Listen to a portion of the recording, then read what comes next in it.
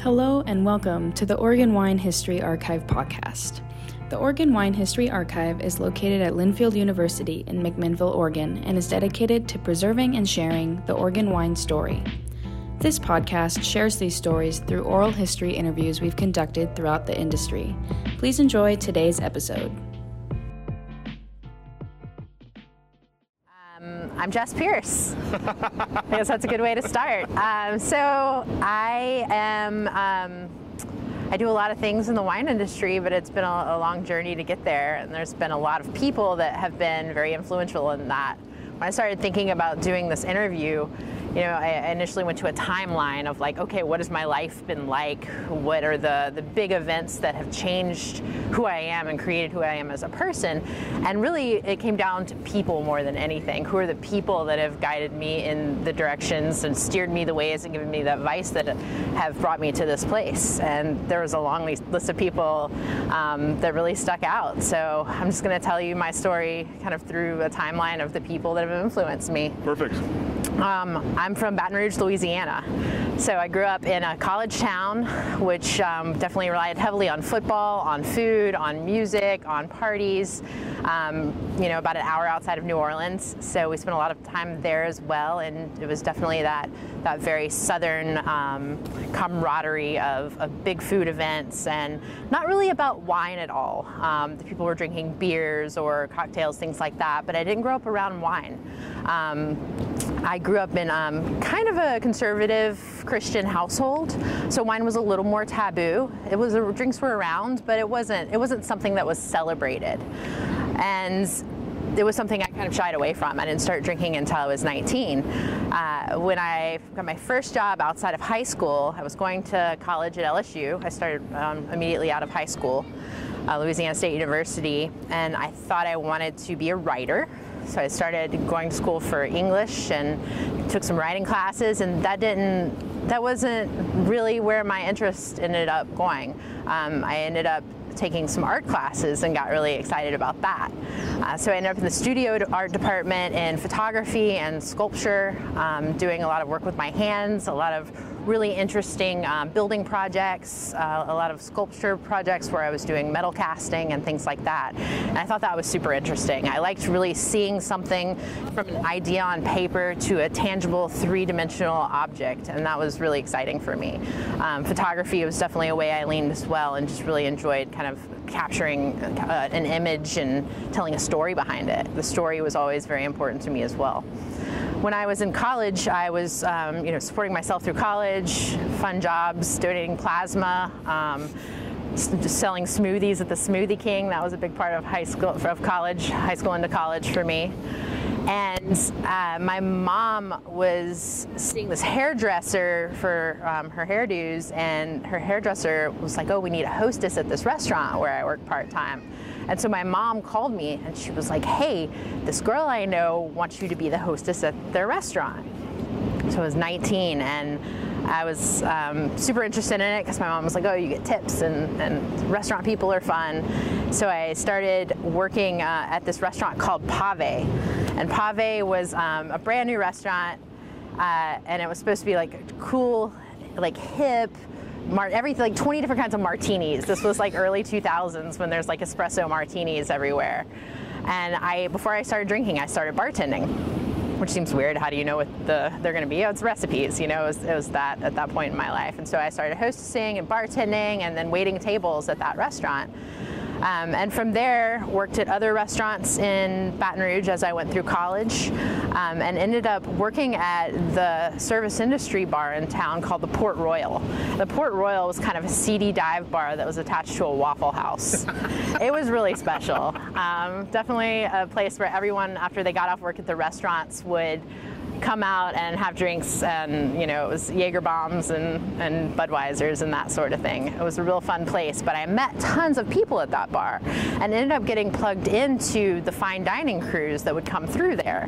So these folks that worked at a fine dining French, like 20-seat restaurant that was kind of the most high-end restaurant in town, they came in one night and they asked for something they didn't think I knew how to make. I forget what drink it was, but it was like a Boulevardier or something, and I've always loved Campari, so I happened to know that one, and it wasn't super common for that bar. And they were like, oh, we need a bartender at our restaurant. Do you want to start working there? I was like, yeah, sure, I'll come see you tomorrow. Meanwhile, I'm still like 20 years old at this point. I'm not old enough to drink, but you could bartend in Louisiana at that point once you were 18. So I started working at this fine dining restaurant, started learning about fine dining service and hospitality, and got my foot in the door in that world in a way that was really interesting to me. It was a little restaurant called Brant's Maisonette, and it was like Swiss chalet style French cooking. A really interesting chef that, you know, threw knives across the kitchen and screamed at people, and kind of iconic guy, French training. But I liked that world, and I liked the food that was from there. It wasn't like our southern Louisiana, like seafood boils and barbecues. It was pretty food. It was like delicate food, and it really captured my attention. Definitely just selling, you know, a lot of, you know, just generic wines though. The wine program wasn't super great there, but the food was really on point. That evolved into a Fleming's Steakhouse, which opened in Baton Rouge, and I got hired on the opening team of Fleming's at the steakhouse, and they do a really intensive opening like training program for their opening trainers or their opening staff. And I got trained by this woman named Marion Optahar, who was a Dutch master of wine. This was before I even knew what a master of wine was. And she put us through this really intense wine training, and we did service training, and it was the first time I've really been trained to do something like that and learned the technical parts of fine dining. It kind of winged it at the smaller places, but this was a little more precise, and it was really eye-opening for me in the way that people could have careers in wine the way that she did. I thought she was so interesting. She was just smart and bold and focused and really approachable in a way that I had not seen in a lot of wine people as well. And I like that approachability in her. And so I started bartending there as well, and I would taste along with the buyer from that restaurant because I was always behind the bar setting up. The wine reps would come in, I'd taste through the wines, and I got really excited about wine at Fleming's. They had a program of, it was 100 wines by the glass that were offered. They had this crazy argon system in it, and it was really impressive. And I got to taste through the wines really regularly, and it blew my mind. I mean, these were really interesting flavors that I didn't realize could happen with wine. You know, when I was growing up at home, it was beer, it was cocktails. When we had wine, it was kind of a jug of Franzia that had been on top of the cabinet in the stove like area. And we would just have like a little red wine with dinner, and I was like, oh, I guess I just don't like red wine, but it's because I wasn't drinking delicious red wine. So that really opened my eyes to what wine could be. And I had finished college at that point, and I kind of always knew that I wanted to live somewhere else. I knew that Louisiana wasn't the end-all be-all for me, but I wasn't sure where I fit in to the world. But I did know that I really liked food and wine, and then the idea that that could be something that I could focus my life towards was a possibility. So I started thinking, if I was going to move, where was I going to go that I could do something in food and wine and live in a cool place as well? So I started thinking about it and looking at all of these different wine regions. And I kind of did it through the lens of that job at Fleming's when I was tasting wines. And the wines from Oregon that we had were Domaine Drouhin, Sokol Blosser, and Domaine Serene. Those were the only three that I think we could get down there, and you know, this was 2005. And they were really interesting to me. They were very different than the other styles I had tasted. I thought about going to California because there were definitely some wines down there I really liked as well. But Oregon kind of seemed like the Wild West in a way that was super approachable to me back then. You know, this was kind of when, you know, wine tourism wasn't a thing in the Willamette Valley like it is today 15 years ago. It just wasn't as established. The infrastructure wasn't there. The showcase wineries weren't there.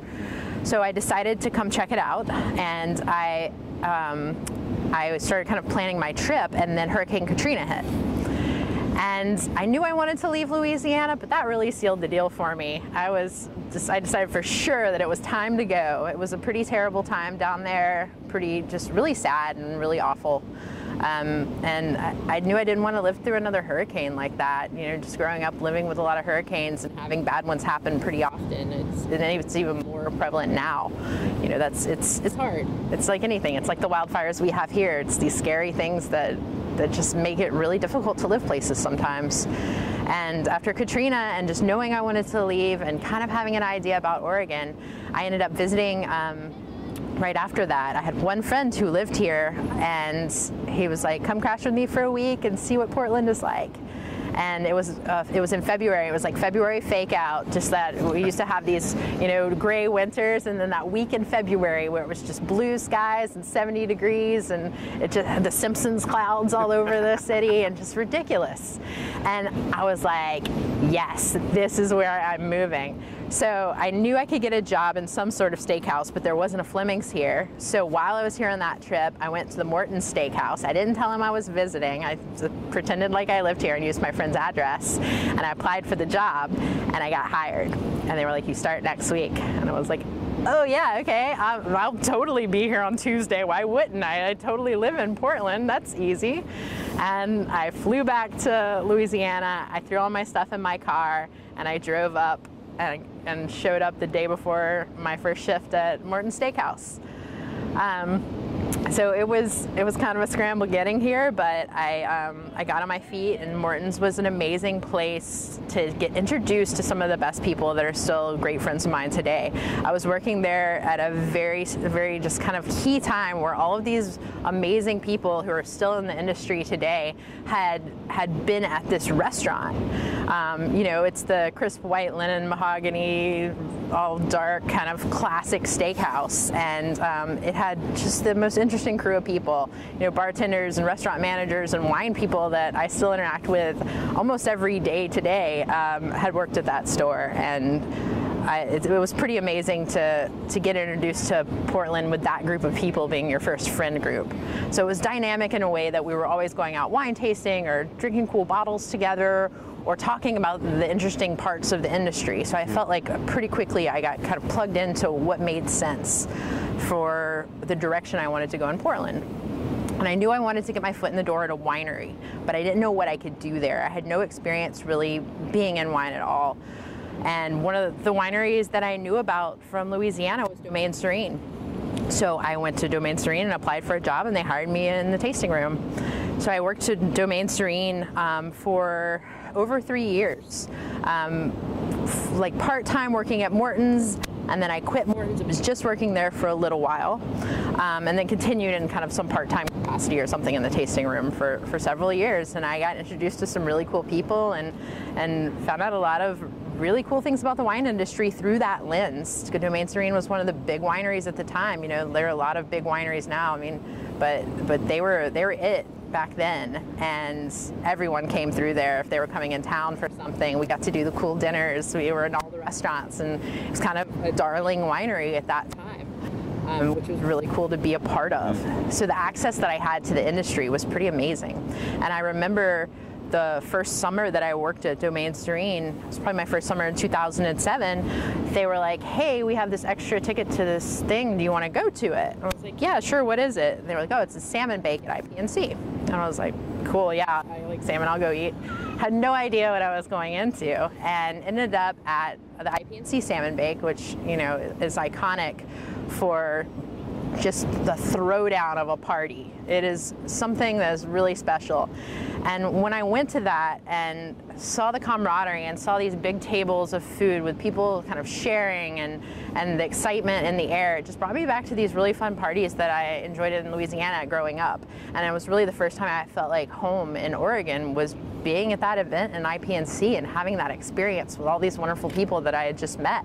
You know, it felt like family, and I knew I had made the right choice by that first summer, you know, being in Oregon for 4 or 5 months, that I was on my way to being in a good spot.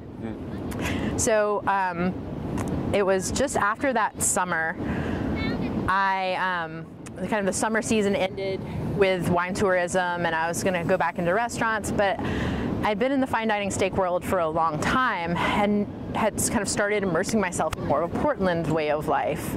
I knew I wanted to work somewhere that, you know, was a little more sustainable than beef all the time, a little more tight-knit, a little more local, a little more family run, but still wanted to have that really cool hospitality experience.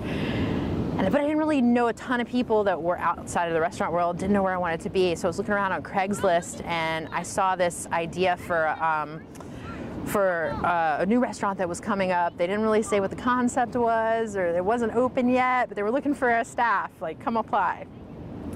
And it was one fall day, and I just met these guys at a coffee shop over at Albina Press in Portland. And it was Jason French and Ben Meyer who started Ned Lud Restaurant. And we hit it off right away. It was a quick chat, because I think I actually had to go work in the tasting room that day. It was a Saturday morning or something like that. I was like, I'm on my way out, guys. I'm just saying hi.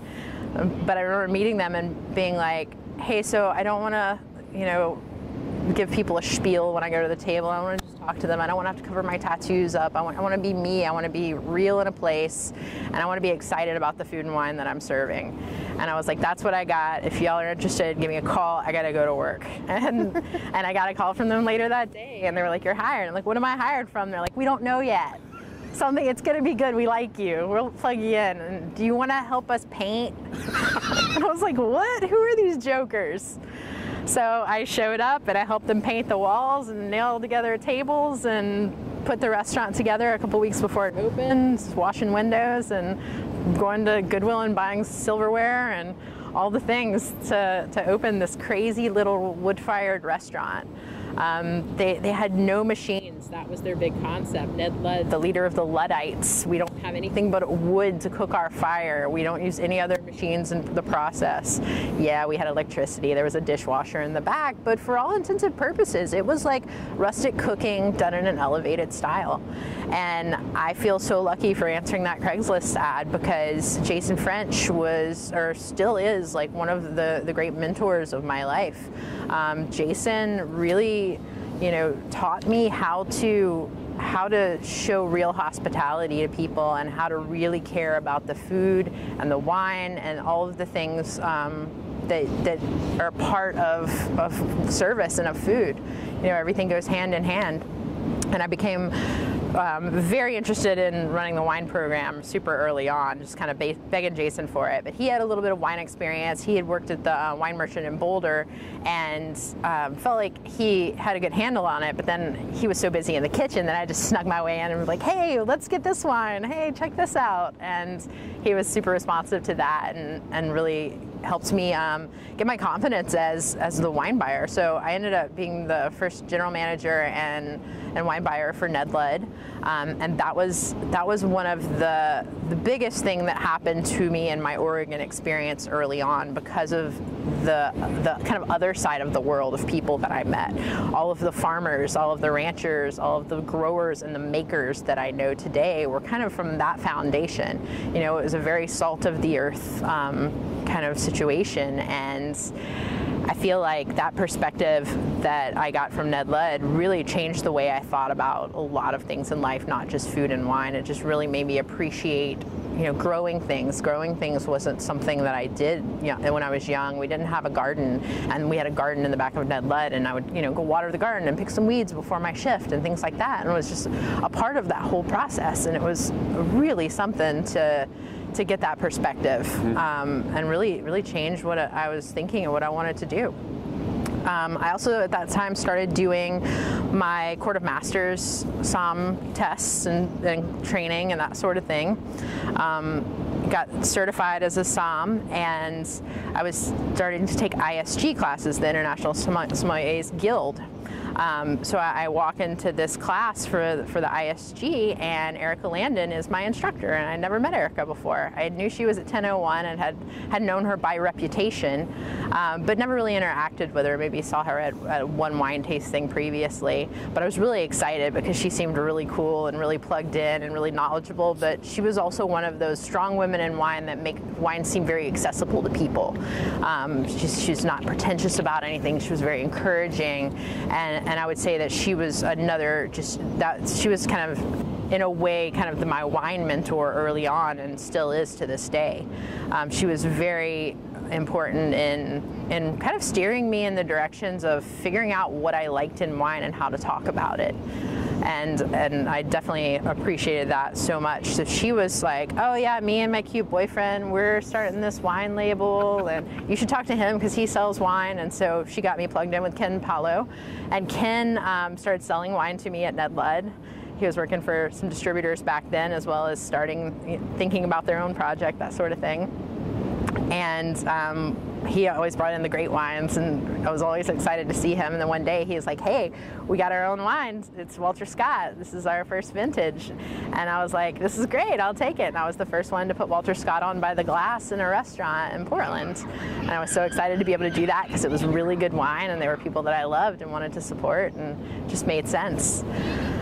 So I got to do a lot of cool things at Ned Led. I got to do a lot of these things called wine salons, where I'd bring people together in more of like a engagement format instead of a proper dinner, where people could just talk about ideas and wine, and got to meet really cool producers through that as well. We did amazing farm dinners, and I feel like in that time I engaged with Oregon as a place and what the bounty of it has to offer. I visited wineries and vineyards and did outstanding in the field dinners and camped out places, and it was really amazing.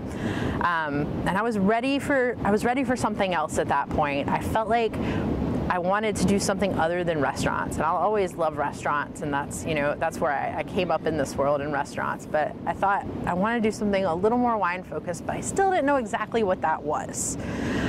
And there's so many facets of the wine world you can go into, and I was like, I need more education. I need a bigger picture to be able to figure this out. So I found this program. I'd gone to Italy on a trip when I was visiting a bunch of Italian wine producers who I sold at Ned Led. The guys at Casa Bruno and Estelle, they hooked me up on this amazing trip, and I went through Piedmont and Alto Adige and visited these wonderful people and just had the best time. And when I was there on this trip, this was a January trip, so it was cold and there was a lot of stuff that was closed.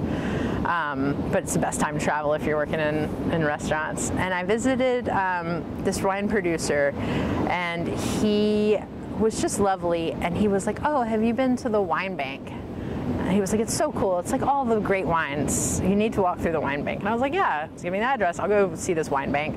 So I go drive to this little town and visited the wine bank. Of course, it's closed. There's a huge gate around it. It's this tiny little village, and it's like a castle. And I'm just like, what is this wine bank castle? So it's like snow everywhere. So I was like, oh, I'll just jump the fence and go see what's in there. Nobody's around. They don't mind. So it's in Italy.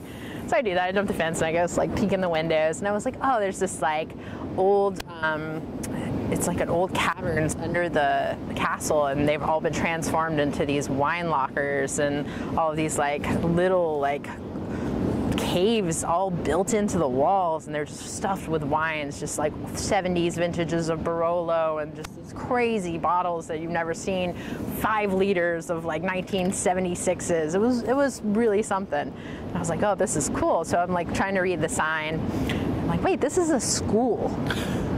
What is this school? And this building, it looks like something. It's a medieval castle, and I just wrote the name down. It's like, okay, I'll figure this out whenever I get back home. And so after that trip and kind of this idea of I wanted to do something else in my wine journey, when I got home, I Googled this school. It was the University of Gastronomic Sciences. I was like, wow, this sounds really cool.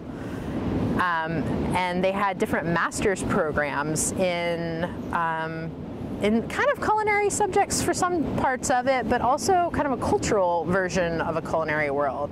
It almost had more of an idea of kind of a liberal arts college than a cooking school, if that makes sense. It was, the wine program I ended up going to was all about human ecology and sustainability and how those things go together. And my master's is in cultural landscapes.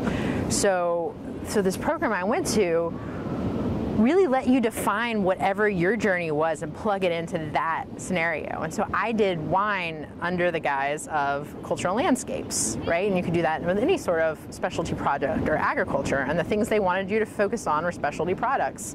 You could focus on coffee, chocolate, tea, olive oil, grapes. Like, it had to be something that would ferment, and you could do your research on it. And so wine was my focus through that.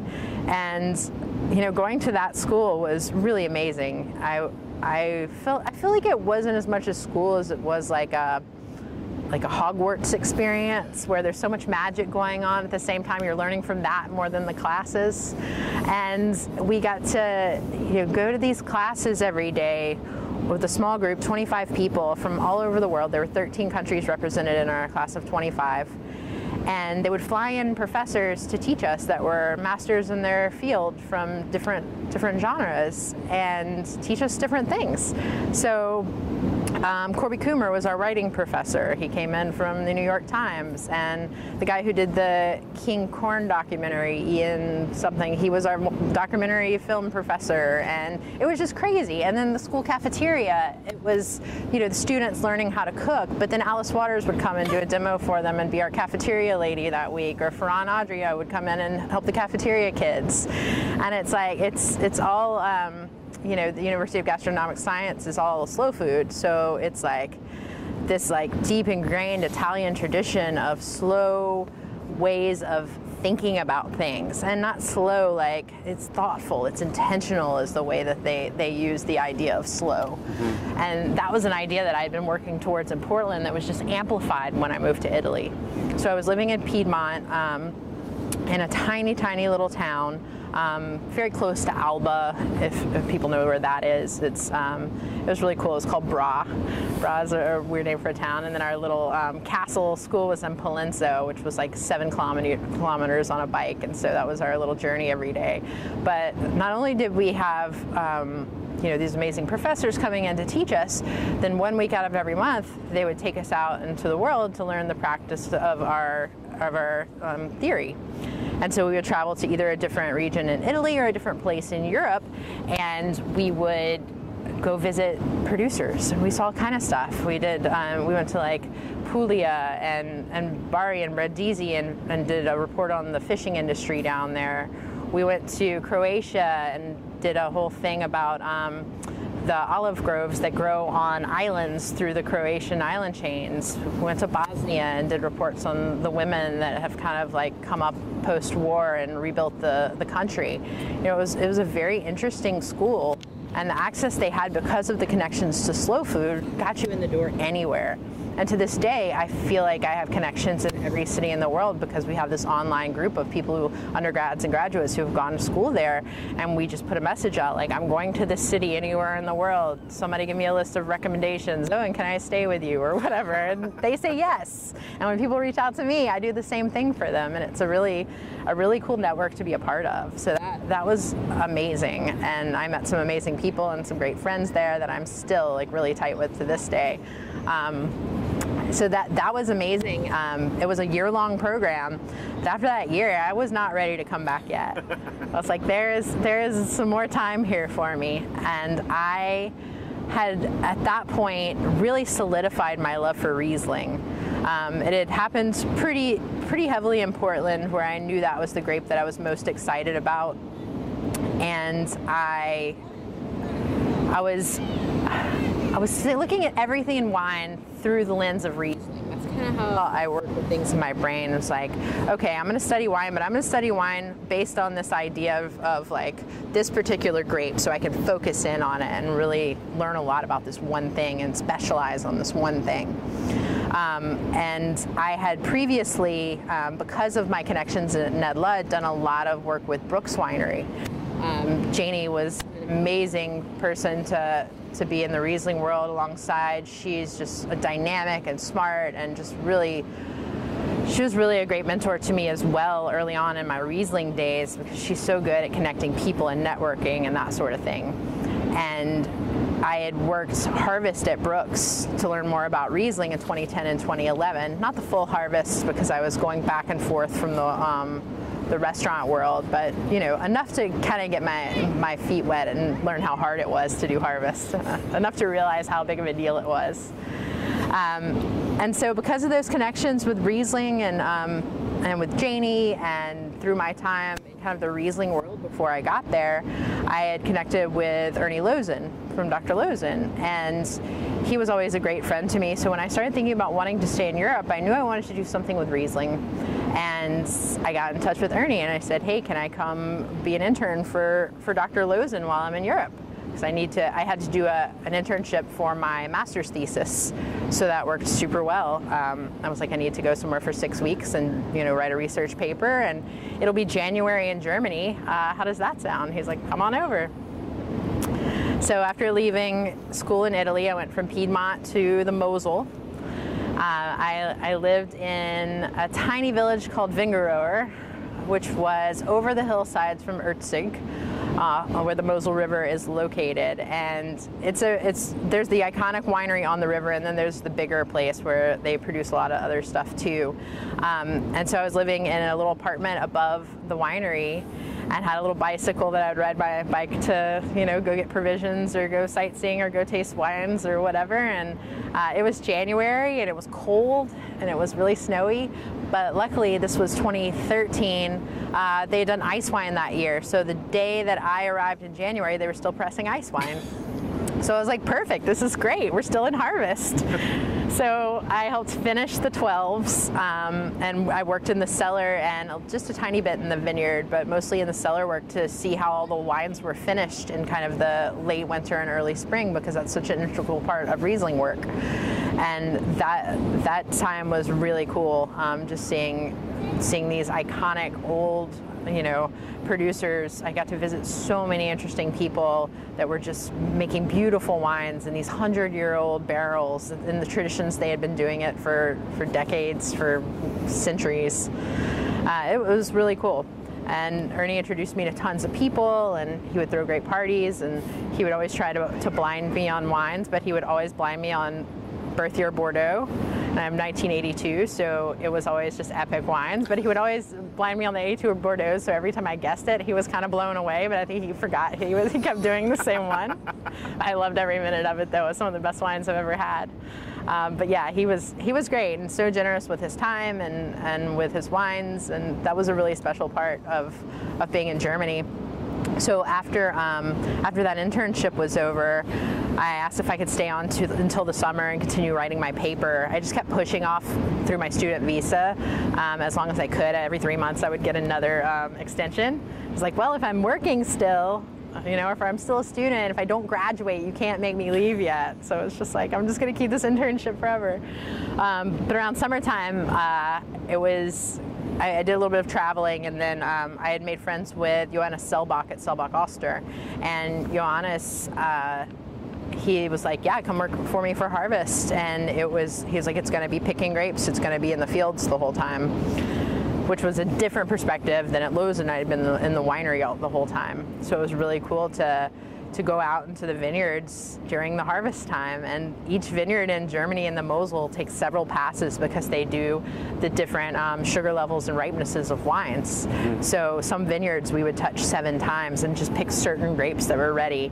And I was working with this crew of Polish women who were the funniest ladies that I've ever met in my life. They were so strong, and they would just climb those mountains and pick those grapes like effortlessly, and I'm just trying not to die the whole time. I mean, some of these are 45-degree angles with slate, and you're just sliding the whole time. And their advice was, you need to be a starfish if you fall. If you're a starfish, you won't roll down the mountain. And I was like, wait, what now? They're like, don't grab the vines, they're delicate. They're like, don't pull the vines down the hill with you, like starfish. I was like, okay, I'll try not to die, thank you. Yeah, these grandmothers just telling me these, yeah, it was awesome. So these wonderful ladies, showed me how to pick the grapes, and then, we did a lot of vineyard work out there that year. I was in the cellar a tiny bit, but for that, it was just a really special time to be through that. And we did ice wine that year as well. And so the harvest went all the way through the parts of just freezing temperatures. And one of the coolest moments was when we did that middle of the night pick for our ice wine, where we had taken these rows and just kind of wrapped them with this almost like saran wrap with tiny holes in it, so that the air still gets through and they don't mildew, but it protects them from the birds because there's no leaves on the vines at all. They're bare with these beautiful golden grapes that you don't want the birds to eat. So I remember unwrapping the plastic wrap and just picking these tiny golden clusters that were so dried out, and we just picked them for hours that night from all of these rows. And I think by the end of it, I had 1 5-gallon bucket filled. And I was just like, this is all I had, but it was a very heavy 5-gallon bucket. These little guys were dense, and it was just like, I don't feel like I have enough. But then you look at the process of making ice wine and how precious it is in these small bottles, and you're like, oh, I get it now. There's not much of this stuff. That's why it's really special. So after that year in Germany, my love for Riesling had been taken to another level. I knew I was all in. I knew it was something that I wanted to be part of, and I loved the Riesling people. They were my favorite kind of all the wine people, and I wanted to be in that world. So I'm gonna drink some water, actually. Thirsty, talking a lot.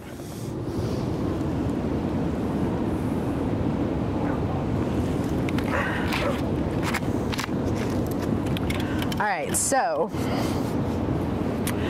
I left Germany and came back to Oregon. I knew I wanted to be back here, and I had formed a cool relationship with Brooks, with Janie and Chris, and also Jason French from Ned Ludd had been very good friends with Jimmy Brooks, Janie's brother, who started Brooks Winery.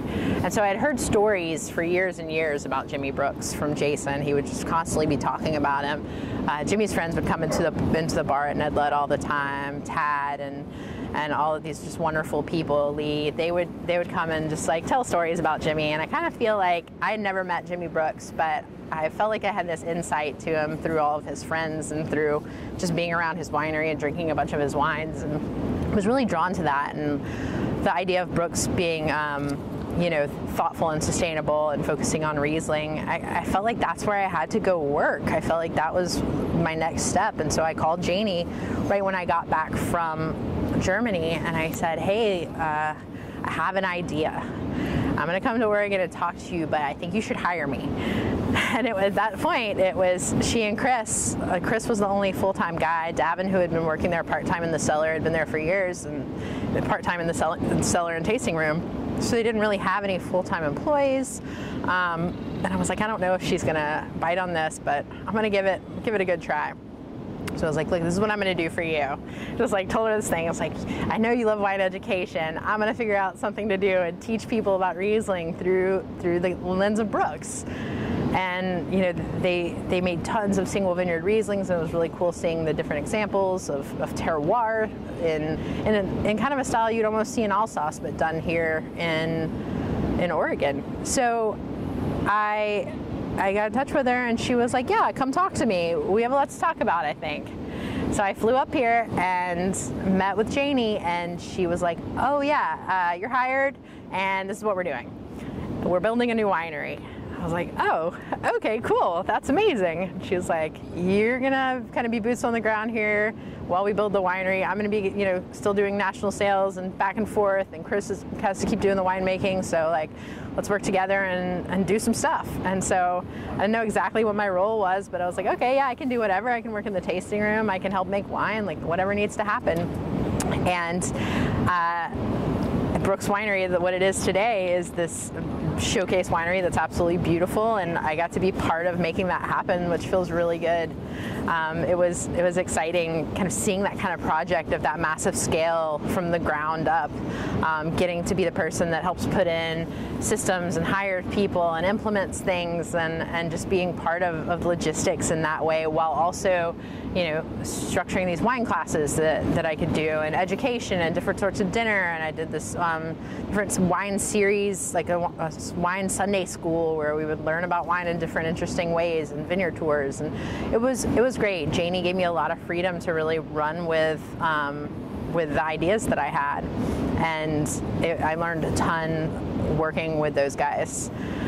So I was with Brooks for 3 or 4 years, and during that time I was doing a lot of stuff with the Eola Amity marketing committees and the Winery Association. I was a marketing member and a board member for some things, and I started hanging out with Ken and Erica quite a bit, because Ken and Erica were very involved in these things, because we were all in Eola Amity together and very passionate about this one specific place.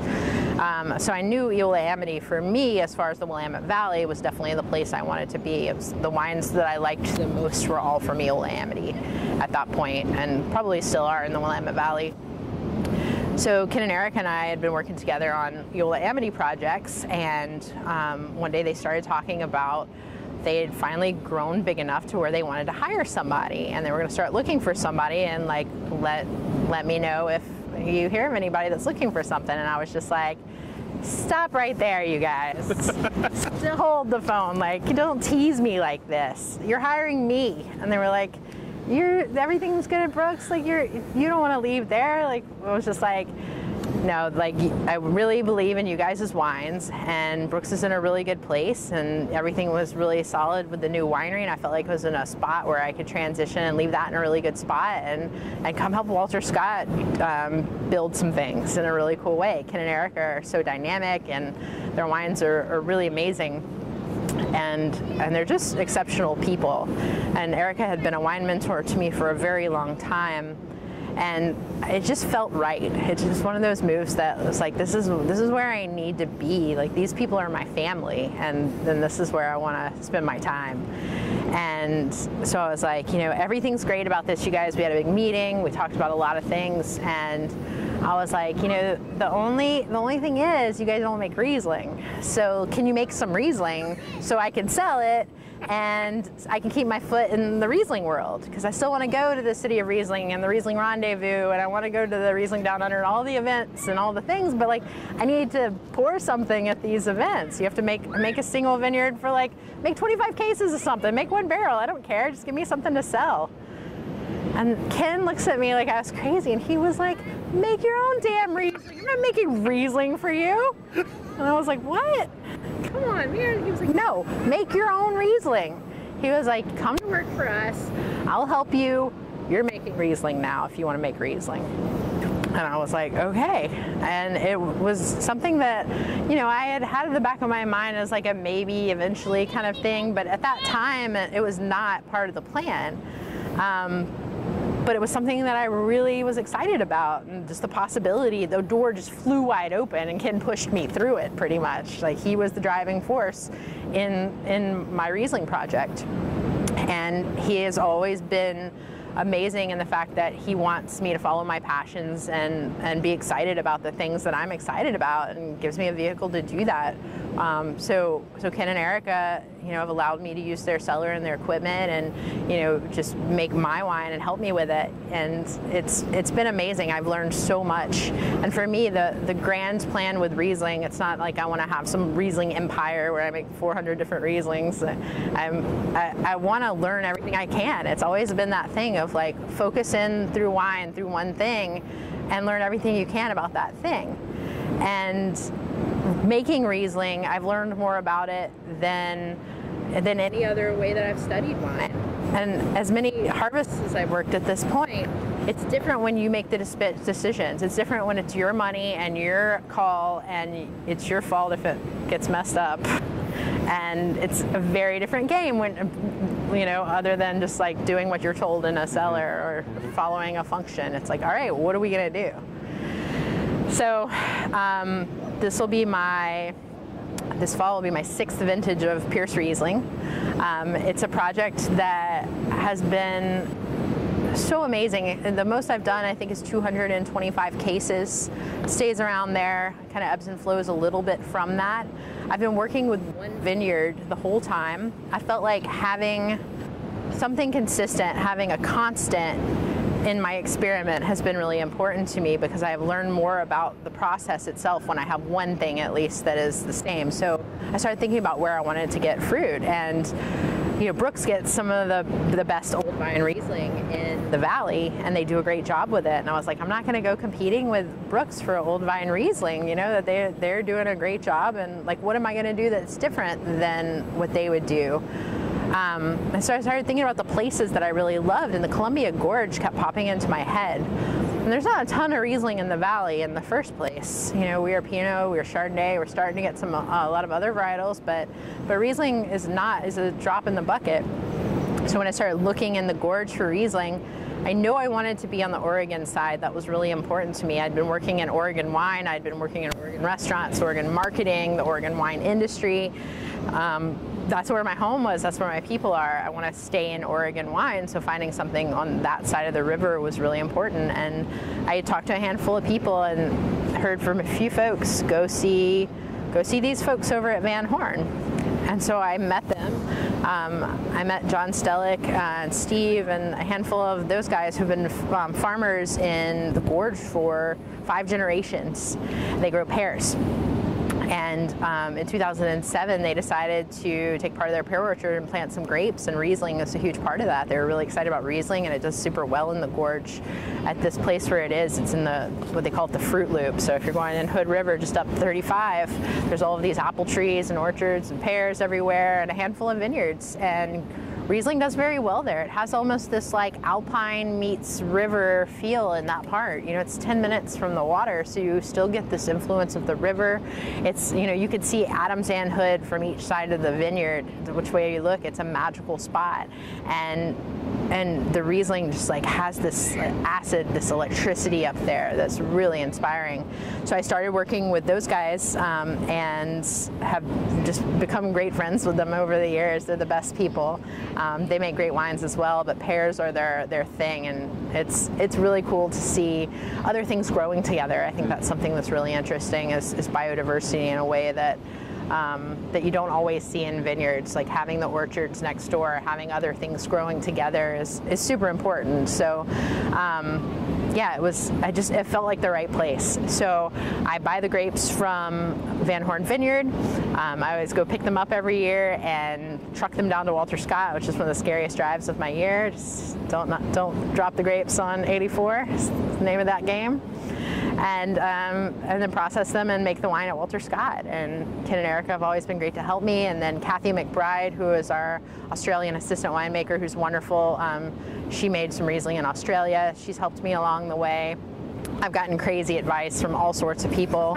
You know, it's been amazing. Like Ian Birch, who's over at Archery Summit, has given me a ton of advice through the years. Claire Giroux at Brooks, she's been a great sounding board for some things. And, you know, I'm lucky to have this network of amazing Riesling people in my life that I can learn from and that I can talk to about things. And even some of my friends in Europe, you know, I'll lean on them when I have questions about stuff and just like, hey guys, what do you do when this happens? You know, and it's great. But yeah, for me, it's all about education. So my project, Pierce Wines, is you know, one single vineyard Riesling done in a style inspired by the Mosel.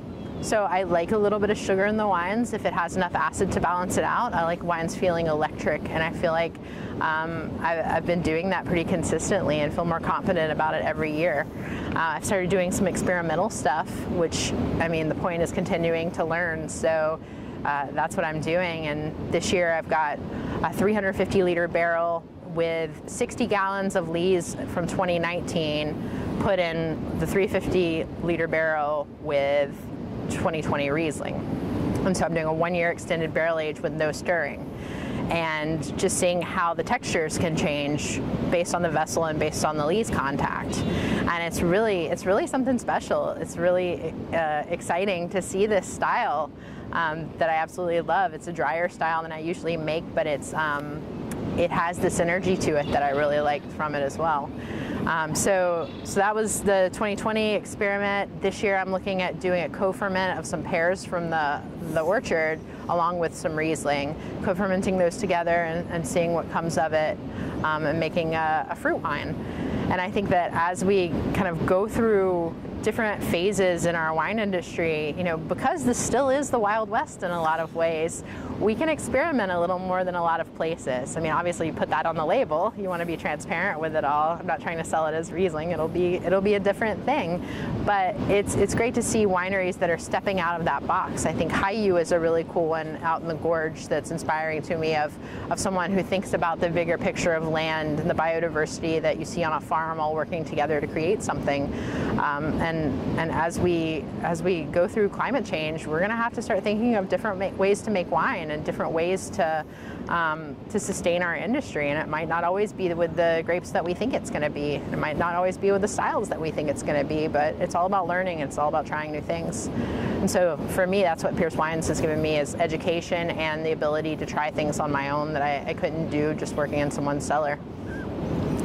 So that's been really exciting.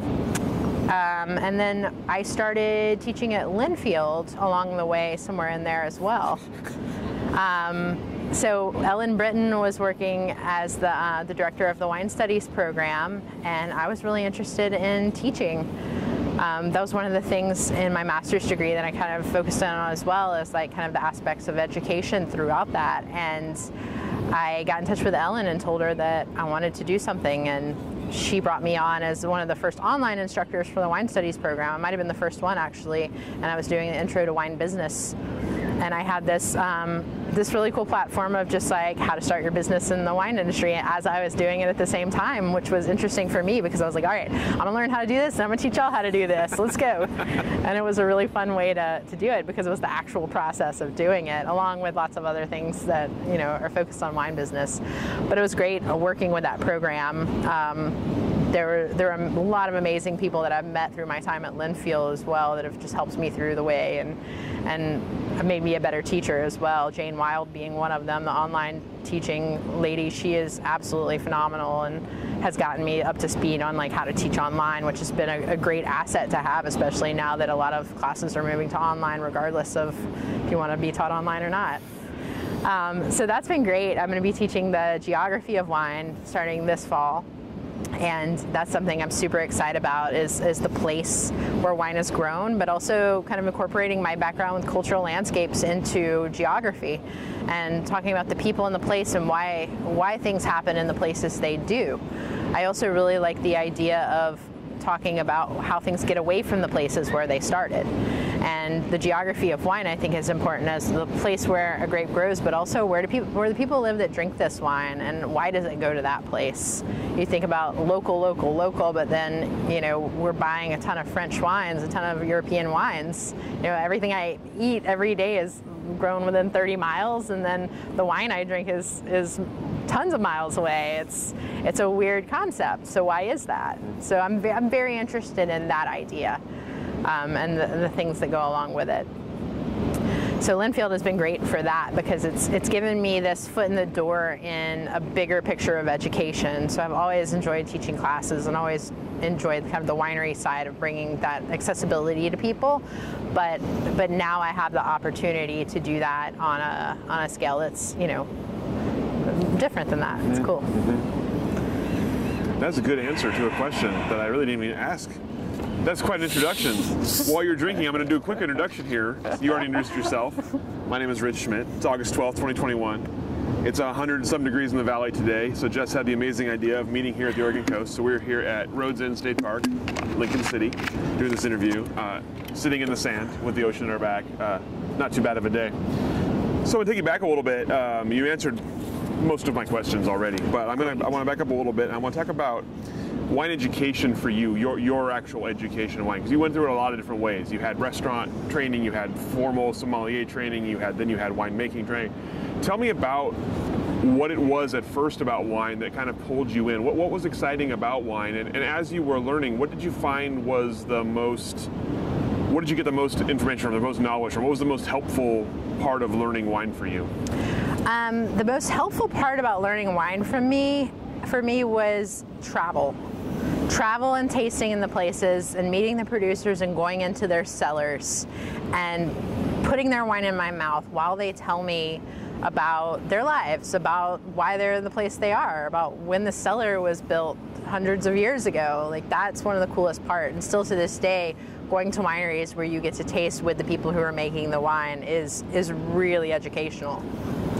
I feel like formal training was very important as well, because having the formal training as a base to go off of when I did do these visits and when I did the travel, like having an expectation, setting that for myself, and knowing the area already, knowing these maps, like moving to Piedmont and looking at a map that I know to the back of my hand, taking tests on this map of Piedmont, and now I'm there and I'm like, oh, we should turn right here because that's where that vineyard is. People are just like, what?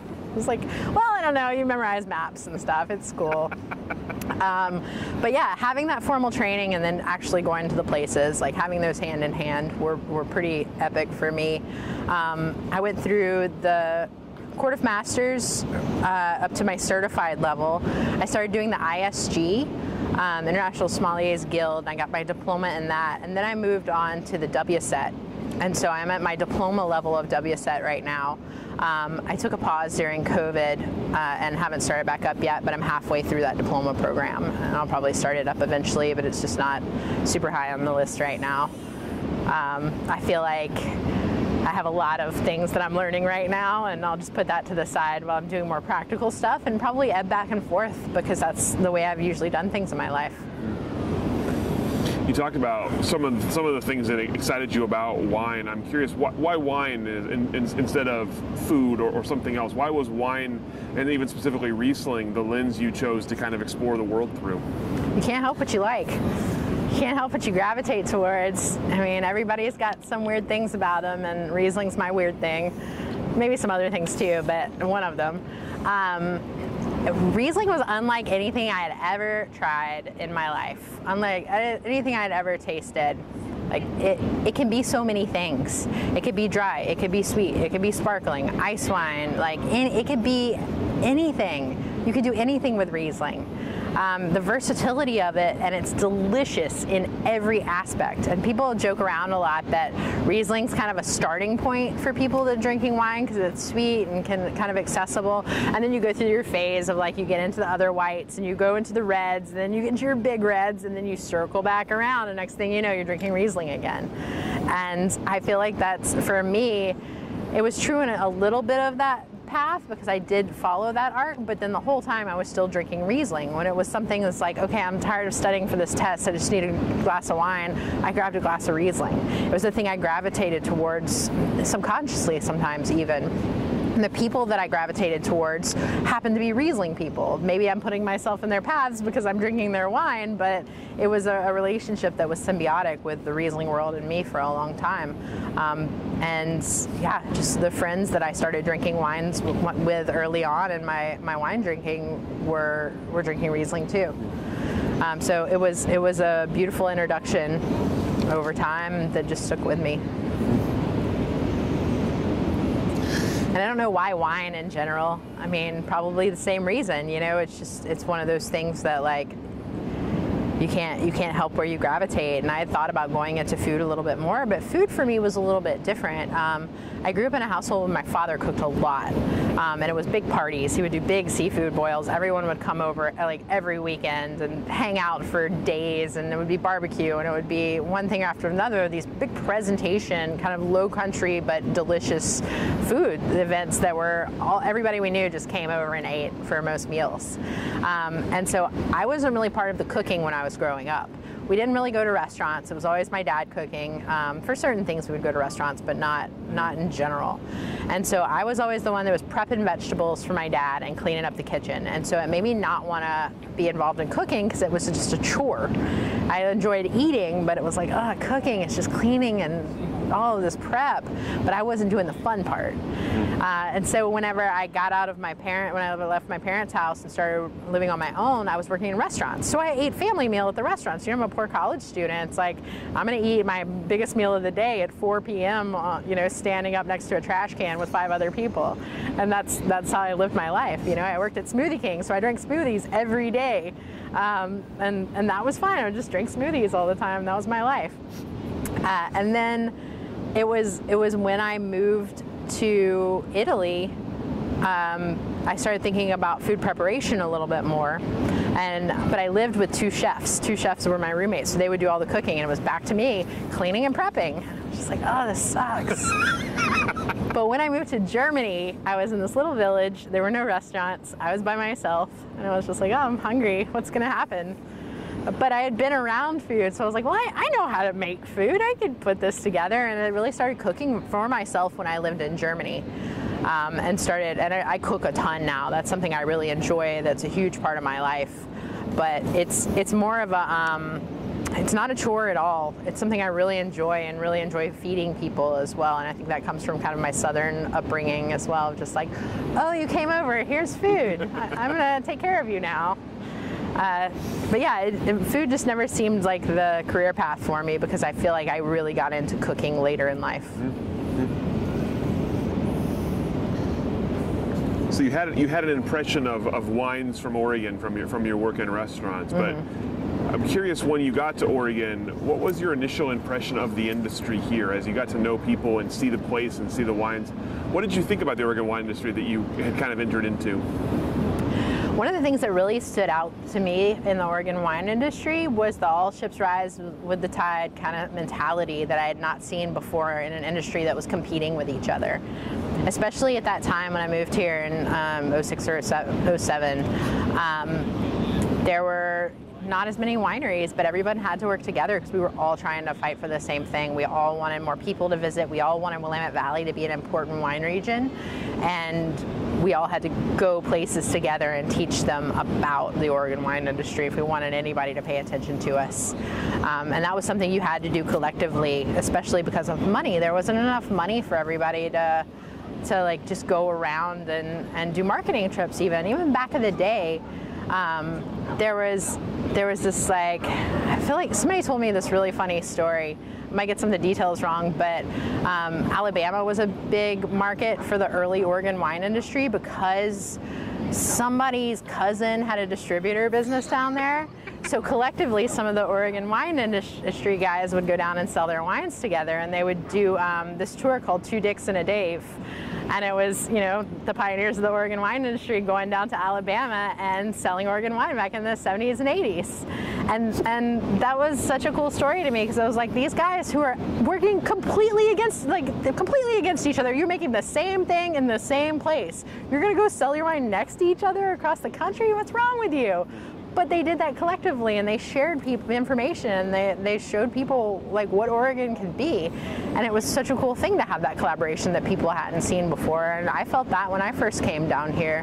I had so many doors open to me by people that were just excited about me wanting to be engaged in their industry. Just like, oh, you want to come taste? Like, come on, let's do this. Enthusiasm. It just went such a long way with my enthusiasm for it. It was contagious. Just everybody was excited to be here, excited to be learning, excited to be sharing their wines, and it felt like we were all doing it together. So that was one of my initial impressions of the Oregon wine industry. And I mentioned that IPNC, the first salmon bake I went to, that was a big example of that. After the dinner part of the salmon bake was over, just walking around and having people coming up to me with magnums and 3 liters and just like, hey, taste my wine. This is really cool. Like, thanks for coming out. I was just like, where am I? This is awesome. Who are these people? Adult Halloween. Exactly. It felt like it. It really did. So yeah, those initial impressions have gone a long way with me. I know our industry has changed a lot. But you still see that sentiment pretty deep rooted here. I feel like even with a lot of the newcomers, they've done it right and kind of come in from the inside and hired within with people who know the industry. And I feel like our industry is stronger because of some of the pillars that we have that have been here for a long time, just kind of waving that flag of camaraderie. Yeah, and there is competition, of course. As the industry grows, it always gets harder, and there are more politics involved. I mean, that's with anything. But in the grand scheme of things, we're just little. We can still be a cool community. So obviously, you had kind of seen wine from every angle, from consumer side and from educated side, and you got into making it, you got into hospitality, all of that. Did you have? You mentioned that kind of the notion of making your own wine was kind of a surprise to you, or kind of you're kind of thrown into it. Tell me about production, from your kind of initial impressions of production. Was it something that you enjoyed? Was it something that you wanted to come back to, or was it something when you got to do it for yourself? Was it kind of were you surprised that you enjoyed it? The surprise of enjoying it, it's hard work. It's manual labor, but there's something to be said about having this thing that you start, that you manipulate or make or do something with, and then you have something different that comes out the other end of it that's tangible. And I felt like that when I was younger and did a lot of art stuff, where you would take this block of bronze and then you turn it into a sculpture, and that resonates with me with wine. You turn these grapes into something delicious. I've always been kind of the idea. I think there's a couple of different perspectives you can look at wine in. Like some people's goal is like make the best wine possible, right? Like do a service and respect to the land, to the farmers, to the grapes. I totally believe that as well. But I think there's kind of another way too that I like to think about is make a beverage of pleasure. Make something delicious. The delicious factor, I think, goes such a long way with not having to think too hard about something, and you know, it can be serious or not, but just having that like pleasurable response in your brain just kick in when you taste wine. And that has always been my goal with wine. And it might not be the best wine in the world. In fact, I know it's not the best wine in the world, but I think it's absolutely delicious. And I get really excited when I drink it. And I've seen other people have the same reaction. So that, for me, is a reason to continue, because it has that just instant gratification of like, wow, I did this thing and I made it and it's fun and it's so good. But the process of doing it is really difficult. You know, harvest is hard. It's hard on your body. You know, over the years, you know, I'm almost 40 now, and I can't do the things I used to do, you know, 11 years ago when I worked my first harvest. It's a different world out there, but I think the thing about it is when you're actually doing that sort of work, you get so satisfied by having this end result, even from day to day during harvest. It's like all of a sudden there's this mountain of grapes just looming over you, tons deep, waiting for you to process it. At the end of the day, you go to bed, you lock up the winery, there's a tank full of juice, and you're just like, whoa. That I did that today. That feels really good. You know, on some days I do wine club software and spreadsheets all day, and it's not satisfying in the same way to click your spreadsheet at the end of the day after you filled it up. It's just not. There's something to be said about that process of making that I feel is so cool. Even if it's not even my own thing, but just working a harvest or working in a cellar and being part of that. And then even later on drinking that bottle and being like, oh yeah, that's so cool. Like, I'm in there somewhere. Maybe not literally, maybe. How's our battery? It's good. Good? Okay. So we obviously do a lot of these interviews, and we talk about Pinot Noir an awful lot, as you can imagine, and the kind of its sort of inherent challenges and all of that. We don't get to talk about Riesling a whole lot. So tell me about Riesling as a producer. What is it? What are the challenges of making it, and what is kind of the philosophy you've developed about? I mean, you've talked a little bit about kind of what you want the end product to be. Yeah. What is the kind of the philosophy you've developed about making it the way you want to make it? My philosophy is, don't try to do anything crazy until you learn the basics, right? Like, I need to learn how to technically make good wine first before anything else. And so I mentioned using this one vineyard as the constant, right? So I have this thing that I kind of have an idea of what it's going to come in as. I know kind of what sugar I'll be dealing with, kind of how this Riesling acts in fermentation.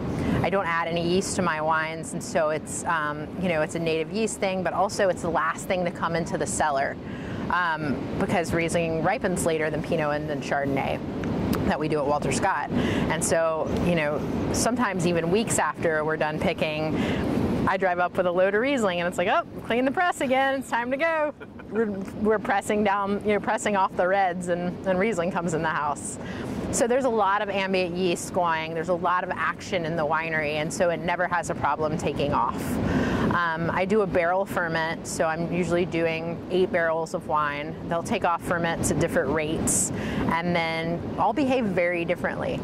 So I think one of the things I've learned the most from Ken and Erica is the devil's in the details. Like, the details matter, and you have to constantly check on everything every day, especially during harvest, because things can change, things can go sideways, you know, bacteria can grow, things can happen that you've never seen before, that you're like, can we drink that? I don't know.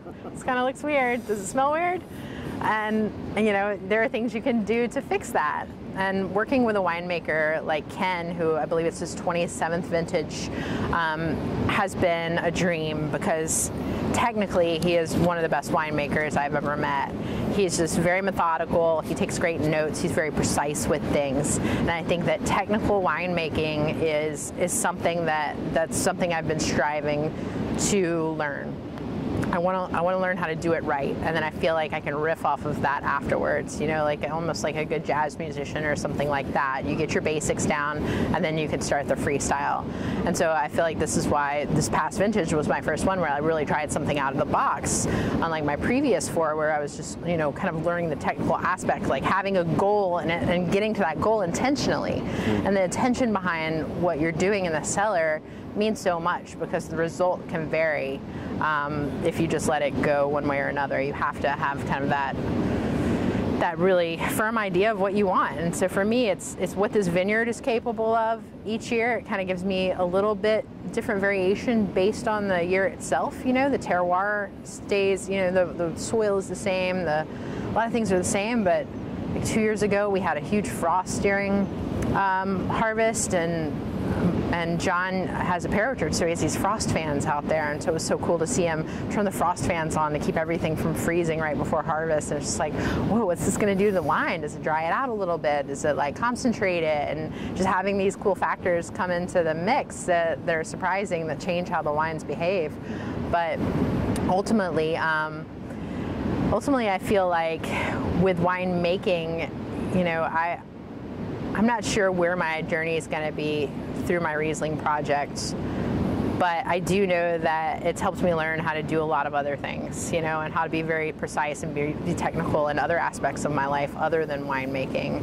You know, if you use that philosophy and approach in everything, where you're paying attention to the details and being thorough with things and being intentional with things in your life, you're going to get better results probably if you pay attention to things a little more. And so that in the winery, that in life, it kind of all ties together. That is really interesting. If anybody's ever put it quite that way before, that's really fascinating. You didn't just lean into the frost and make some ice wine instead? It wasn't that cool. Wasn't that cool. Just that morning frost that can make things kind of sideways. Just wanted to get a couple more days out of it. So with your own brand, once you decided to start making Riesling, tell me about all the things that go into that of deciding on a name and deciding on a label and kind of the ethos and the presentation of the brand.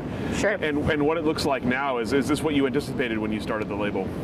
This is not. I had an interesting turn of directions as I've been working with my Riesling. So naming it Pierce Wines, Pierce is my last name, and I thought it was very fitting because with some wine thing that we went to, maybe a Riesling rendezvous, a lot of people just call me by my last name, by my Pierce. And somebody was joking around when we were drinking one night, and they were calling me Piercing Acidity or something like that. It was like we were just coming up with stupid nicknames. It was silly. But I was like, yeah, and I was like, ooh, that'd be a cool name for wine. I started thinking like Piercing Acidity, but then I was just like, people, that's a nerd joke. That's not something you put on a bottle of wine. And I was like, but my last name is kind of good for that idea of like Pierce. It's like this like thing that Riesling does as a verb almost with how it presents on your palate. It has this driving acidity, this precise laser kind of focus to it in a way that pierces. So I was like, you know, it works. I'm just going to use my name for it. Plus, who doesn't want their name on a bottle of wine, right? As a purely egotistical thing.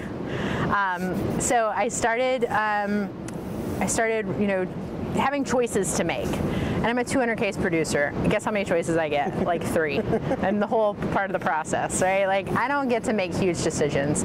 I don't get to tell people how to farm their vineyards when I'm buying, you know, 8 tons of fruit or something like that. Like I don't get to make those big calls, but I do work with a grower who's amazing and is interested in what I'm doing. So he can work with me to try to have the best outcome for what I'm looking for, which is really cool. So working with that vineyard was a big choice because I get to work with somebody who likes what I do. So that's one choice that I got to make. The other choice is making the wine at Walter Scott. I do have options where I could press my grapes up at the vineyard and bring the juice down to Walter Scott to ferment, but I feel like there's something very intimate about the pressing process and about how you're pressing and about how you're getting that wine into the vessel and how you're racking it. And if you're thinking of wine as a living product, then you're also thinking of wine in a way that's like, how do I not traumatize this living being through this journey I'm bringing through, right? Like, let's be as gentle as possible. And so I feel like bringing the grapes from the vineyard to Walter Scott and doing the most gentle job that I can to not traumatize this wine through its process in pressing, fermenting, and getting into the bottle. The other choice that I get is if I ferment in steel versus wood, and I've really liked neutral wood for the most part. I finish in steel sometimes, but I've done barrel ferments from Ken's old Chardonnay barrels for the most part, and I really like that interaction of a little bit of the oxygen, how the barrel kind of breathes with the wine as it ferments. I think that's super cool, and texturally I feel like it gives it a little more dynamic feel. The last thing that I get to pick is the packaging that my bottle goes into. I traditionally started working with Chinese glass 750 milliliter Hock bottles, which are the long slender-necked Riesling bottles that I'm sure you've seen. And recycling is what it is. It's a lot of chemicals and energy to turn glass back into glass. It's a pretty dirty process. And so it's not something that I've always loved, but like, what do you do instead, right? I don't want to make box wine. Like, I'm not sure what to do. I thought about, everybody got crazy with the cans, but aluminum is a dirty source material when it comes down to it as well, and still we recycle, and there's that. And so one day I popped into Cooper's Hall to say hi to Joel, and he was really excited that day about something, and he was just like, hey, we need to talk about something. And he shows me this bottle of rosé that they bottled for a one-off project for something called Project Trevor, which was a fundraiser, and I think it was a rosé that they bottled up, and they were bottled in 500 milliliter refillable crown cap beer bottles. And I was like, what's going on here? And Joel tells me that the beer industry has taken up the refillable bottle program, and they are using these bottles that are a little bit thicker glass that can be run through a sanitation machine 25 times and not recycled. You recycle them at the end if they get too worn, but they can be reused. And that process was really exciting to hear about, that somebody was doing it. And so I was like, well, why isn't the Oregon wine industry doing this? And I started doing a little research into it, and I realized that years ago, someone tried to do it in the Oregon wine industry, and there was a lot of pushback because there was a whole idea that people wanted AVA-specific bottles. There are some AVAs that have like a crest or like want a certain bottle shape, or you have your classic Pinot-style bottle. And if we all had to use the same bottle, which would have to happen early stages of refillables, it'd have to be a standard-sized bottle to run through these machines and clean them. People didn't want that. They want to have their unique stamp on their stuff. So there's pushback early on, and it was a more difficult idea when this first started, but I was like, well, I could use this bottle for my Riesling. I'm a producer who really only sells in Oregon and makes a more ready-to-drink style of wine, so it makes sense under crown cap in this bottle for what I use it for. I talked to Joel for a while about it and looked into the logistics, and I decided to start bottling my production in 500 ml refillable beer bottles. So my first vintage to do that was my 2019 wines. I bottled them on March 10th of 2020. I don't know if you know that date very well, but that's when COVID started. It was that weird time where we were just like, wait, does anybody have a mask? What's a mask? Something's going down, something's happening. And I had like a 5-person crew of my buddies, and we hand bottled in this little 6 at a time bottling cart these 500 ml bottles it took us a whole day to get 200 cases in the bottle. It's kind of a pain in the butt, but it's totally worth it. And I was like, okay, I have this weirdo bottle size. Restaurants don't have glass pours anymore. Like, I don't know who I'm gonna sell this to. Like, we'll see what happens. The world's ending. But it turned out this was the most exciting bottle size that you could have during COVID, because this is a bottle that you could shove in your backpack, climb up a mountain, go to the beach. You don't need a glass, you don't need a corkscrew. I started having tons of people who were sending me pictures of their bottles like on top of a mountain, just drinking out of the bottle. Everybody's drinking out of the bottle like they're drinking a beer. Like, what is going on? So unprepared for this, but I loved it. And I was like, one of the cool things is wine being accessible. This is the most accessible bottle, and it's not a personal size because it's 500 ml, but a lot of people treat it like it's a personal size, and it's 11% alcohol, so it can be a personal size bottle. And it's really, really fun to have this thing that was unexpected, that I wanted to do because it's a choice I can make for a bigger picture idea, to get some excitement about the idea of coming up with a 750 ml corkable bottle for the wine industry and getting some attention around the fact that it needs to happen and that people want it. And that's what this is to me. I obviously would prefer to put my wine in a bottle with a cork and 750 ml. I think that size is great, but I'll continue to bottle in the 500 mils until we have a better option for the wine industry, because I think it's important, and it is one of the few choices I get to make as a producer that's on the scale. So yeah. Love that. What about your labels designs? Obviously pretty interesting label designs. Where did they come from? And again, is it kind of what you expected as you set out? So whenever I first started my label, I obviously decided to go with my name, and my mom had a nameplate necklace, a lot like this one, that she wore all the time. And I was like, you know what, I'm gonna do a nameplate necklace as my label. I think it'll be really cool. My buddy Sean O'Connor, who was my assistant manager at Ned Ludd, who now runs Kex, he is also a graphic designer, and I was like, Sean, I got no money for this, but I need you to make me a label. I'll give you plenty of wine whenever I get some wine. He's like, all right, fine. So Sean designed my label for me, and you know, just he is super talented and came up with the right font and everything. And my mom's necklace was different than this, but whenever I got my label started, my mom sent me this necklace. She had it designed based on the label, so now I wear this around and branding my own wine. But yeah, so I feel like it's gone really well. I feel like for me, it's a little bit more modern of a label. You know, it's a gold chain with a black background. My new label that comes out is going to be a gold background with a black chain on it for the special wine, to kind of stay with that theme. But I feel like it's part of who I am. You know, I want the bottle to look like me. I wear black all the time. I wear gold chains all the time. Like, it's me and the bottle dress like each other. It's who I am. It's Riesling, and it's a little flashy and weird. So that's why I wanted it to be like, oh, that's her wine for sure. You can tell. Nobody else could have that. No one. That's nobody's wine but Jess Pierce's. That's for real. So that's been cool, just like associating a brand with me, and getting that to be kind of part of who I am too, because I am so in the Riesling world. So having Pierce Riesling is really cool to be a part of. So you obviously had quite a bit of experience with wine before you had your own wine to sell. Tell me about the experience of finally having a product with your name on it that was going out into the marketplace and that you had to sell. Talk about kind of the emotion behind that as you're taking this bottle with your name on it out there, and about the reception and where you found it fit in. Mixed emotions, for sure. I was so excited that I just wanted everybody I knew to taste it. I was having Riesling parties, like pouring people wine from magnums just in their mouths from above, you know, just like trying to make it fun. My first wine was a little more simple. It wasn't as dynamic, you know. It was my first try. It was like, you know, well made, but not like, it didn't have quite that intention that some of my wines do now.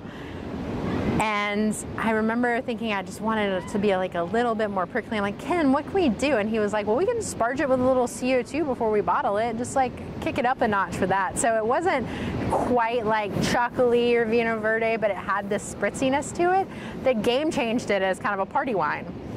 And so I was like, oh, now it's super fun into this beverage of pleasure again. You know, now I'm excited about it. So I was just like, you know, felt like I could stand behind it because I got really excited about it and could go out into the world and feel great about it. It makes it easy if you like what you're selling.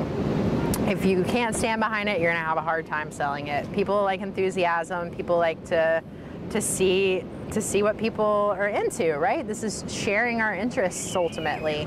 And with this wine, I get to give people something I'm excited about, and they usually get excited too. So there definitely are people that aren't into it. Riesling is a fight, it's a slog. As many Riesling conferences and education things I've been to, there's always been the thing like, how do we get people to drink more Riesling? And ultimately it comes down to, you have to get it into their mouths.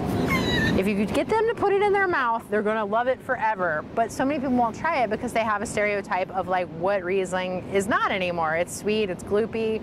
Liefeld-Milch is not Riesling. Blue Nun was not Riesling. Like this is not what we're talking about today. And it can be dry, it doesn't have to be sweet. If it is sweet, a lot of times it has so much acidity that it does not present sweet. And so it's very hard for the consumer to tell what Riesling is. It's very hard for the consumer to know because there's not a lot of information on the bottle. But what I always tell people is look at the alcohol percentage. If it's 12 and up, it's going to be drier. If it's 12 and under, it's going to be sweeter. You know, and then like look at the place, and you need to know your producers, and there are, you know, some sweetness scales and things like that you can look at. But the alcohol percentage, I think, is just the one that nobody talks about. It's like during fermentation, sugar gets eaten and turned into alcohol. More alcohol, less sugar. It's really cool to think about it like that. So educating people in Riesling is something that I'm committed to doing, and if I wasn't committed to doing that, I don't think I could stand behind selling Riesling. I pour a lot of taste for people, and they get really excited when they actually taste it. So that's my sales mentality of just like get it in their mouths. And I specifically don't have Riesling on my front label of my bottle because I also feel like if you pick it up off a shelf, you're more likely to put it in your basket or take it with you, right? That's the first touch is the most important one in a retail scenario. And so if you have to pick up my bottle to turn it over and look to see about it and see what's in it, you already have it in your hand. And so that's been one of my selling tactics as well, of just the way I've presented that on the label. So you mentioned, of course, bottling in March of 2020. Talk about 2020 a little bit. With COVID rolling in right after that, tell me about sort of your initial reactions to that, personal, professional, and what kind of adjustments did you have to make last year for the work you were doing? Last year was crazy for everybody. It was really, really hard. I feel like I got very lucky in the fact that at my job at Walter Scott, Ken and Erica committed to keeping me on, and so I didn't have a feeling of job insecurity. You know, they were pretty adamant that, you know, we're going to work hard and make it through it all together, and I felt very, very lucky to be in that position because I knew a lot of my friends at that time lost their jobs, especially my restaurant friends. None of them had employment, and there was a lot of insecurity through that.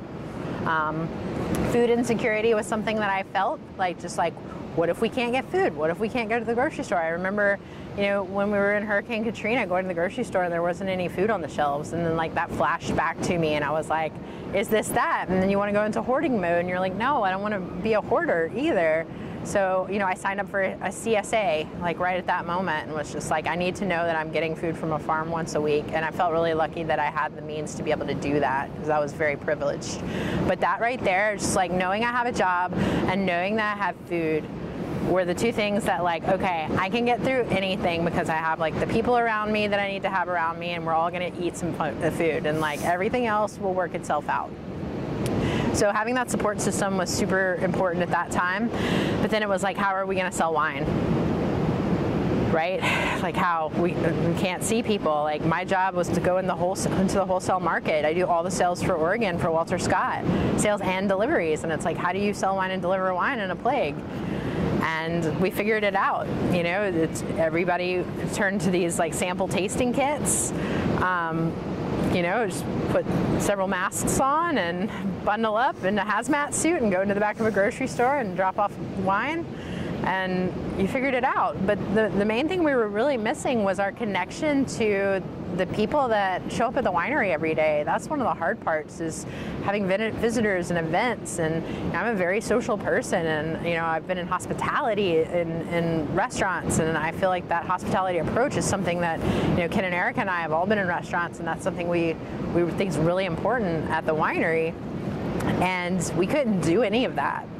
So we had planned on starting a wine club that was supposed to start in April of 2020. We had everything laid out. We had all the new software and all the stuff and all the plans. And then it was like, none of this makes sense anymore. We need to go back to the drawing board. So Erica and I came up with a new style of wine club that was more of a subscription-based, kind of set up like a CSA, and it was more like a sample bottle thing. One of the things I think, you know, Ken and Erica have taught me that is really important is don't forget where you came from. Don't forget the retailers and the restaurants and the people that bought your wines early on, because you know, those guys that support you from the beginning, like they're with you with the long haul. The last thing we'd want to do is have this wine club that's like a ton of wine, and people aren't buying from their shops and buying from these local outlets and things like that. We don't want the small wine shop to die, you know. And it's interesting to be competing with your own wines in markets. And so the wine club we came up with was more like a 1 bottle or 2 bottles, depending on the wine, once a month. And so it was like, we would do a Zoom, you get your sample bottle in the mail, you drink it with us on a Zoom, that are these absolutely ridiculous Zooms that we do. Ken and Erica from the winery, me from my house, dogs and kids running around everywhere, you know, just like kind of a circus, but really, really cool. And we got to engage with the people that were part of our membership, and we got to, you know, share our wines in a way that's not traditional in the normal tasting, but we were able to do that. And we did a few of the sample bottle kits for some of our local folks, and then we you know, sent these bottles out, and it was just really cool to see people respond so well to it, and have that like touch every month where we got to have an experience together. And so that's in the process of evolving now too, because of the end of 2020, which I'm sure we're all aware of, the smoke. 2020 is going to be remembered as one hell of a vintage for sure. Labor Day weekend, the smoke hit. We were converged by the smoke of 3 wildfires in Eola Amity, and we had smoke sit on us without moving for 8 to 10 days. You couldn't tell there was a vineyard out there. It was really, really something. It was a time where we, you know, were very uncertain about COVID. We're wearing masks. We can't see anybody. You can't go outside. Your house is smoky. It was terrible. I think for me, that was the worst part of 2020, was those few weeks at the beginning of September when there was uncertainty in other ways that we hadn't had because of this smoke. And then going through the harvest that really didn't happen for us. I mean, with Walter Scott, you know, we were in a spot where some of our stuff was okay and some of it wasn't, and it was so weird. Just, some vineyards were totally fine, some vineyards weren't. Some vineyards were messed up at different elevations, different blocks were affected differently, different grapes were affected differently. It was just a wild card how the smoke affected everybody so differently. And for 2020, you're going to see beautiful wines coming out of 2020, and then you're going to see a lot less wines come out of 2020. I think it's going to run the spectrum for just one of the wildest vintage we've ever had. So we ended up not making any red wine, because the red wine, you have to ferment on the skins to get that color, and those compounds will get into the wine because most of the compounds are in the skin. And you know, the idea about that is that maybe you could do white wine or pink wine, and that's kind of where we put our focus. And we were able to do a little bit of pink and white wine and make something good out of the year, which we felt really great about. But it was a hard struggle, and just, you know, we were all out camping last month down in North Umpqua, and it was like the week the bootleg fire started, and all of a sudden the smoke kind of came through our campsite, and everybody freaked out. It was that feeling of like, your eyes are burning, I'm coughing a little bit. Like, I remember this from the fall, and it was terrible. And I think we're all going to have some PTSD as an industry from this for a little while, because it was really challenging. But it could also be our new normal. And if nothing else, this was a year to learn. I feel like a lot of people did a great job in doing experimental ferments, doing micro ferments, coming together and sharing information. This was one of those years where we've had a lot of, you know, pretty easy years for the most part in winemaking in Oregon. I mean, 13 was probably our last super challenging vintage, but I think that 19 will show the strength of our industry coming together to figure something out. And that's one of the things I love about Oregon, is that we're all in this together, and we're not going to be okay with wildfires unless we figure it out. So I think, you know, like I was talking about earlier, with maybe some co-ferments or different grapes absorb things differently. Like, we're figuring that out now. And so you'll see a change in our industry. Climate change is real. Climate change is happening. It's getting hotter, if nothing else. You know, Pinot Noir and Chardonnay, they can be very different grapes in hot weather than in, you know, the cool weather. And we're sitting out here on the coast in the 70 degrees, but it's 40 degrees warmer in Portland right now. And that's not normal for Oregon. And this is not the first time this summer we've had it. So we got to do things a little bit different. You know, remember when I first was in Oregon, they were like, oh, you have to like prune back all the leaves so the grapes will get sun and ripen. Now it's like, you put a canopy over everything. We need shade, you know, and there's so many things you could do. And, you know, agriculture is exactly that. We're manipulating everything. So we have to find ways to to do that makes sense for the place that we are, the place that we're in. So you talked a little earlier about the changes you've seen, some of the changes you've seen in Oregon wine. I'm curious from your perspective, given all the last couple of years, and what does the industry look like kind of now in 2021, and what do you see for the future of the industry as we eventually, hopefully, come out of a pandemic and take the next step forward? I feel like Oregon and the Willamette Valley specifically is now on the map on an international scale for the first time. Like we've just got PGI status, which is a protected status that they use in Europe. Napa and the Willamette are the only two in America that are recognized. And that, I feel like in a way we kind of made it, right? Like we all have been working for this, of recognition of people, when you talk about Oregon, like, can you point to it on a map? They can now. They couldn't before. No one could before. I don't think I could before I moved here. But yeah, going to a grocery store in the Midwest and walking in and seeing Willamette Valley Pinot on a shelf.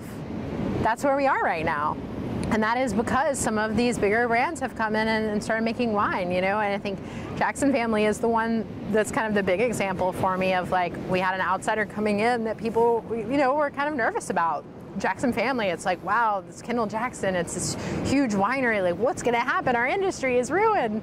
And it's like, well, now I see high quality wines being sold around the country with the name Willamette Valley. Again, ships are rising with the tide. If you really believe that mentality, then when people come in, and especially when they do things right and they work with the local people and they acknowledge the history of what's been done in the place and they work with it instead of against it, it can be really something. And our industry has grown a lot over the last 10 years.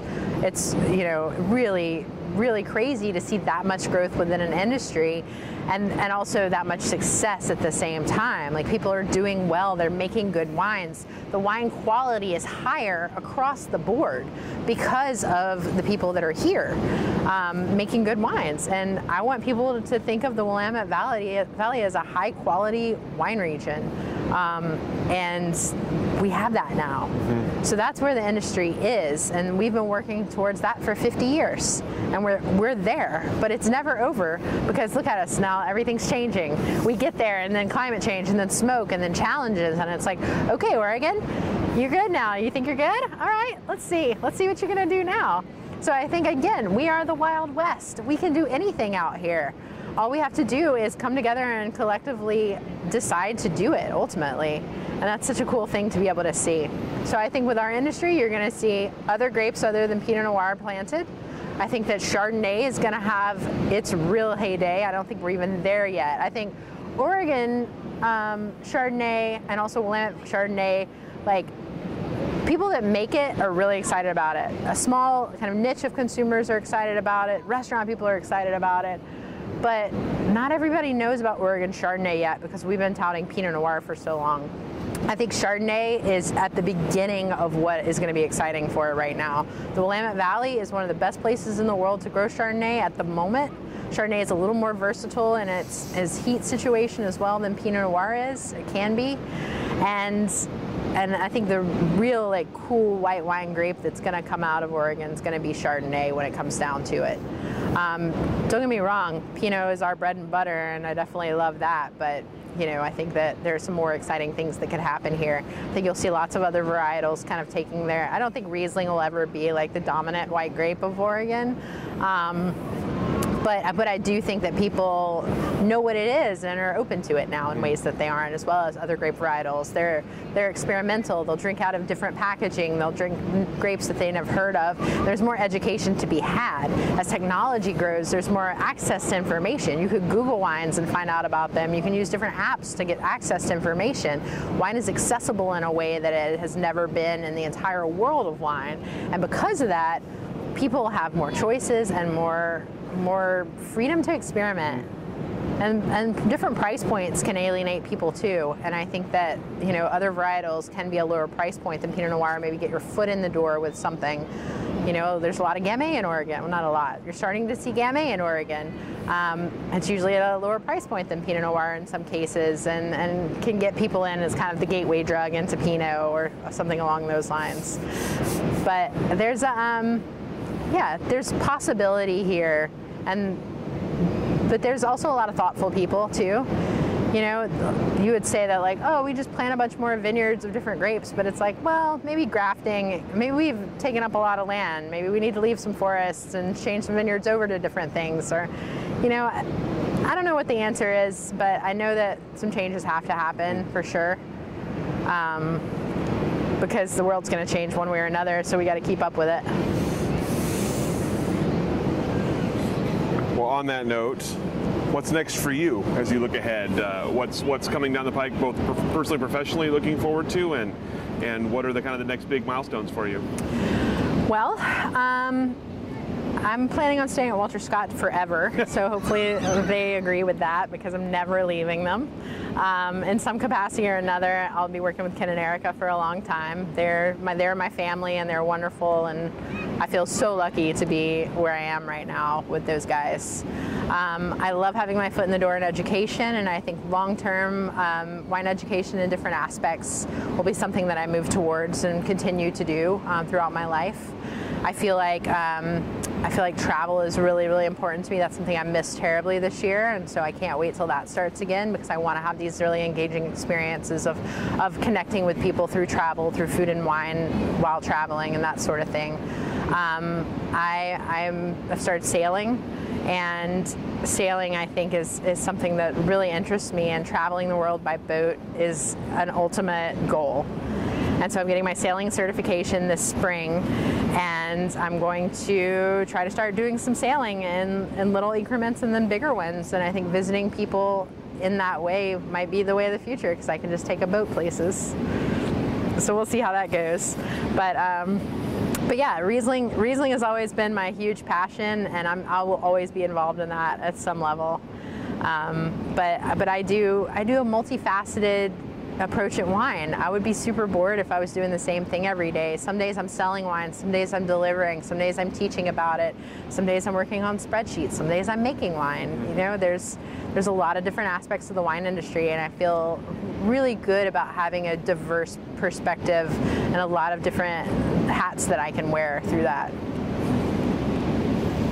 Kind of envisioning you like selling Riesling port to port as you sail around the world. Just have my barrels on the boat and just be tapping straight out of them. I think that's a great idea. I feel like I could do this. I see nothing wrong with that idea. Yeah, that's what I think I'm going to go for. Riesling on a boat. That's fantastic. Well, that's all the questions that I have for you today. Is there anything I didn't ask that I should have? Is there anything we didn't cover that we should have covered? Oh my God, I don't know. I feel like I talked a lot. That's sort of the whole goal here, so that's great. Awesome. Cool, well thank you. Well, that was fun. Well, thank you so much. That was fun. I really enjoyed that, and what a wonderful setting for it as well. This is beautiful. I'm so glad not to be Portland and 106 degrees right now. Great idea. Yeah. Thank you so much for taking the time, for meeting us out here, and for sharing your story with us, and we'll let you off the hook. Thank you. Thank you. Thank you for joining us for this edition of the Oregon Wine History Archive podcast. And thank you to all our supporters, partners, donors, and interviewees who have helped make our project a success.